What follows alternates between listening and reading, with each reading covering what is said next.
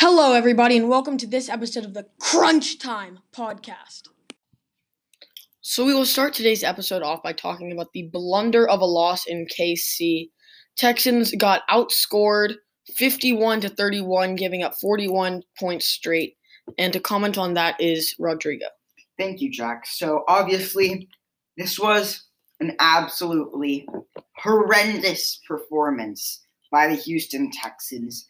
There are no excuses. I thought the worst performance of the season was going to be when they lost to Denver at home, but this is somehow much, much worse. So the Texans obviously started off and they scored 21 points in the first quarter, and they were up 24 points with about 12 minutes left in the second quarter. And it was unbelievable. I could not believe it. I was in awe at how well the Texans were playing. All three phases of the game, offense, defense, and special teams, all played a part. And it really felt like the Texans were going to run away with this game.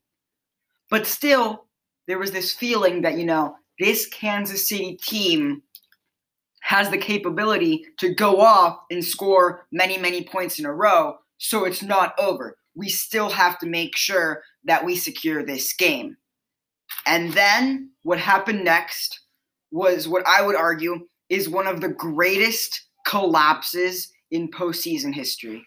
Not just because of the amount of points they surrendered, but how quickly they lost that lead and then how quickly they got blown out. This was the first game in NFL history where a team that was up 20 points then lost by more than 20 points. This is unbelievable. I can't believe it. It was a complete collapse. The defense could not stop Patrick Mahomes, and as a result, he scored 41 straight points.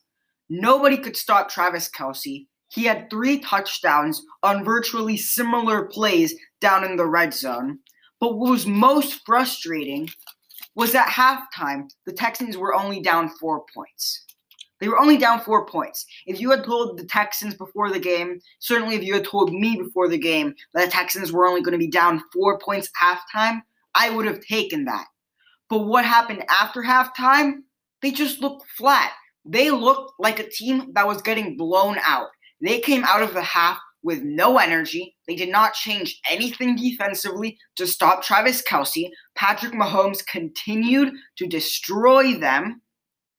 And they ended up getting embarrassed. And I think one of the biggest problems in this game was the coaching. Obviously, the players should be at blame for this too, because it's totally the defense's fault and all those defensive players that the Chiefs scored 51 points. That's just inexcusable. But the coaching was so inconsistent. I'm not even mad the Texans didn't go for it on the 4th and inches to try to make it a 28-0 game. But if you're going to be conservative, then don't go out when you get the ball next and go for a fake punt. Stay consistent. Send a mentality to your team that tells them what this game is going to be like. So I don't understand. And also, when your coaches, their job needs to be to motivate their players. One of the biggest criticisms of Jason Garrett in Dallas is that he is incapable of motivating his players. And I think this was another example of the coaching staff failing to motivate their players. Something has to change. This is terrible. And another thing is that the Texans, they've wasted 2 years now of Deshaun Watson on a cheap contract. They're going to have to make some real changes if they want to be a Super Bowl contender in the following years.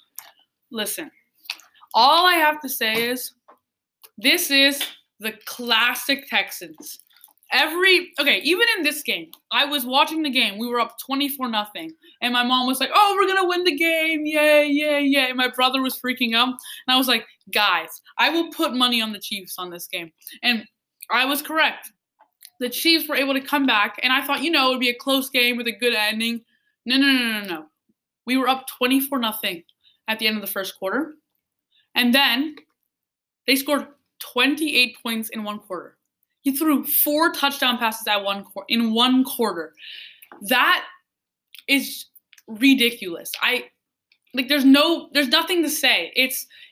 It should not have happened. And the worst part is normally when your team is down or it's a close game at halftime, they both have energy going in, because especially in the playoffs, since they know that they can both win this game. But the Texans, as Rodrigo said, looked flat. Like they looked like it was scrimmage or something. They weren't trying. And they had no energy to them.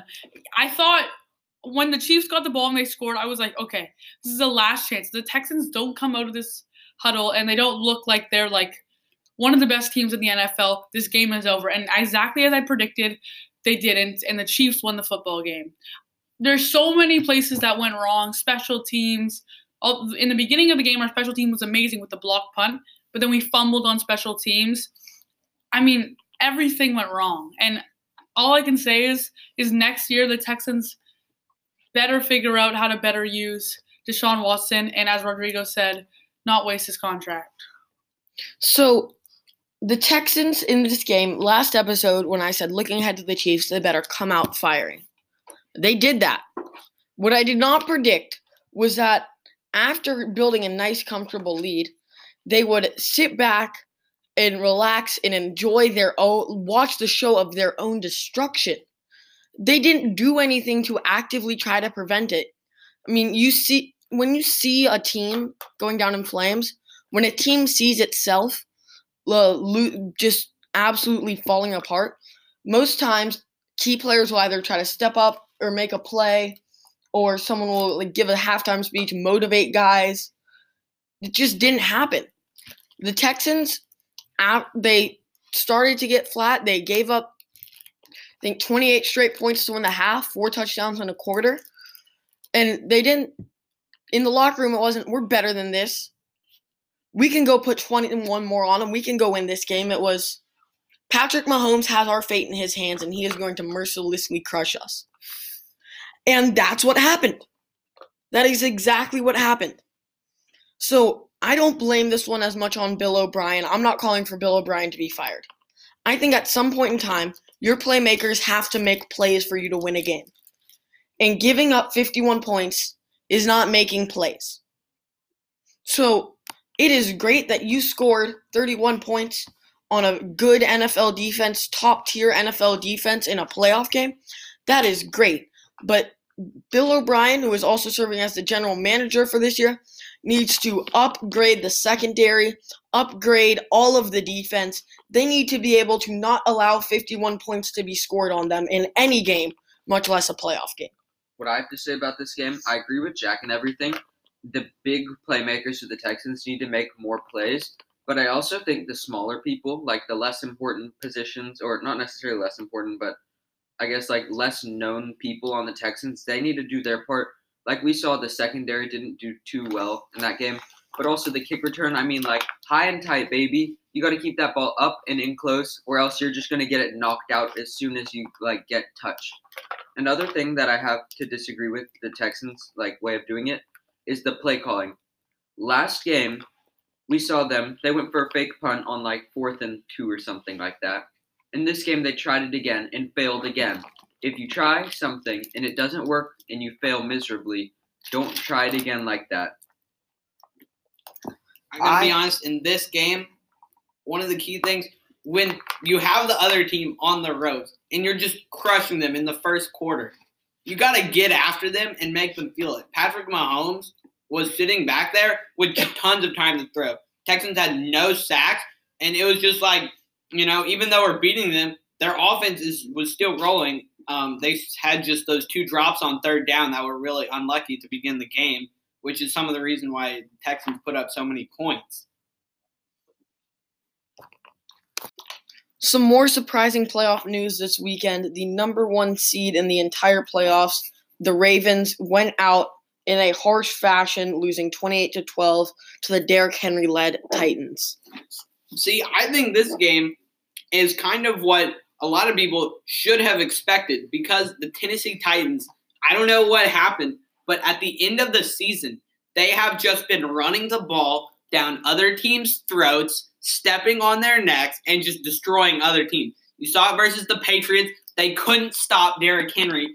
And another thing to add to that, the O-line later in the season has been giving Derrick Henry so much room and just blowing the other team off the ball that it's really hard for all the teams that they've been playing to stop it. And you saw it again this weekend with the Ravens. They couldn't stop the run game. And if they can run it and score a touchdown every single time, as if you just miss on one drive and don't score a touchdown, they're going to beat you. I agree with you, JW. Derrick Henry is a monster. I think it is time we recognize him as the best running back in the NFL. I don't want to hear about Christian McCaffrey because Christian McCaffrey does not have this impact on football games. And if you want more proof, just look at it this way. He doesn't have this impact. He can't single-handedly win you the game. Let me remind everyone that the Panthers had a losing record. But anyway, moving on. Ryan Tannehill. Remember, the Titans just beat the defending Super Bowl champions and the number 1 seed in the AFC. And Ryan Tannehill had 154 yards in both games combined. This offense has been completely carried by Derrick Henry. In my opinion, he's the best running back I have seen since Adrian Peterson in his prime. He is an absolute monster. Now, on the subject of the Ravens, this is how you beat the Ravens. The Ravens are simply not built to play from behind. The Ravens cannot expect Lamar Jackson to throw 59 times and win the game. So much of that Ravens offense is built on running the ball. And once they started trailing and were first to throw, although Lamar certainly made some plays and he had a good day statistically, he was not consistent enough and he was not great enough to score enough. And he made a lot of mistakes, which is why he still needs to improve as a pocket passer, even after this remarkable MVP season. And because the Ravens could not run the ball, the Titans just began to sit back and they were fully focused on stopping the Ravens passing. And this is why it was much easier to stop that explosive Ravens offense. Another factor was Mark Ingram, who played. You could clearly tell he was not fully healthy. And also, Lamar Jackson's weapons did not have a good game whatsoever. So, for the future of the Ravens, their future is very bright. Lamar Jackson is a superstar. He is easily one of the best quarterbacks in the NFL, and I think he could easily going to be a future Hall of Famer. But what they need to do is they need to make sure that their offense can adapt to every situation. Because in the NFL, even when you're the best team in the league by far, there are going to be days when you play a monster like Derrick Henry and you can't stop him. And that is when you need your offense to be able to adapt and be able to consistently pass the ball down the field and score points. Lamar Jackson is the Ravens. This is proof that the Ravens, without Lamar Jackson, are not even – they're a bad football team. Yes, they are. They're not. I think they're just a decent football team, but their team is just built so much around Lamar running the ball and having that two-headed attack with Lamar and Mark Ingram, and then being able to work the play-action game with Mark Andrews at tight end and Hollywood Brown at wide receiver, and just being able to throw the ball deep on the play-action game. And when you take away the play-action game because you're got a lead on them, and you take away the run game, Lamar, he's just kind of like a slightly below average pocket passer, and he just can't win football games against good teams. All right. So, Rodrigo, I would like you, besides Marshall Yonda, to name another good player on the Ravens. Marlon Humphreys, first-team All-Pro. Oh. Marcus Peters, first-team All-Pro. Earl Thomas. I meant on the offense. Sorry, on the offense. That entire Ravens offensive line, Ronnie Stanley, their left tackle, was a first-team All-Pro. Orlando Brown Jr., he's one of the best young tackles in the league. And not to mention Gus Edwards, He's a beast in the backfield. Also, They're Patrick Ricard at fullback. and all making them a three big of their play. tight ends are good. Don't call this Ravens team bad without Lamar Jackson when they have 12 Pro Bowlers. This is not an average football team carried by their quarterback. This is a historically great football team who was built to play ahead and could not adapt when they played the best running back in the league. Also, their team is Fair. built around a very specific type of offense with the quarterback to be a very big threat in a run game. And when the other team takes that away by having the lead, the offensive system does not really work around it. Thank you for tuning into this episode of the Crunch Time Podcast. Signing off for now and saying goodbye, I'm Jack Ringgold.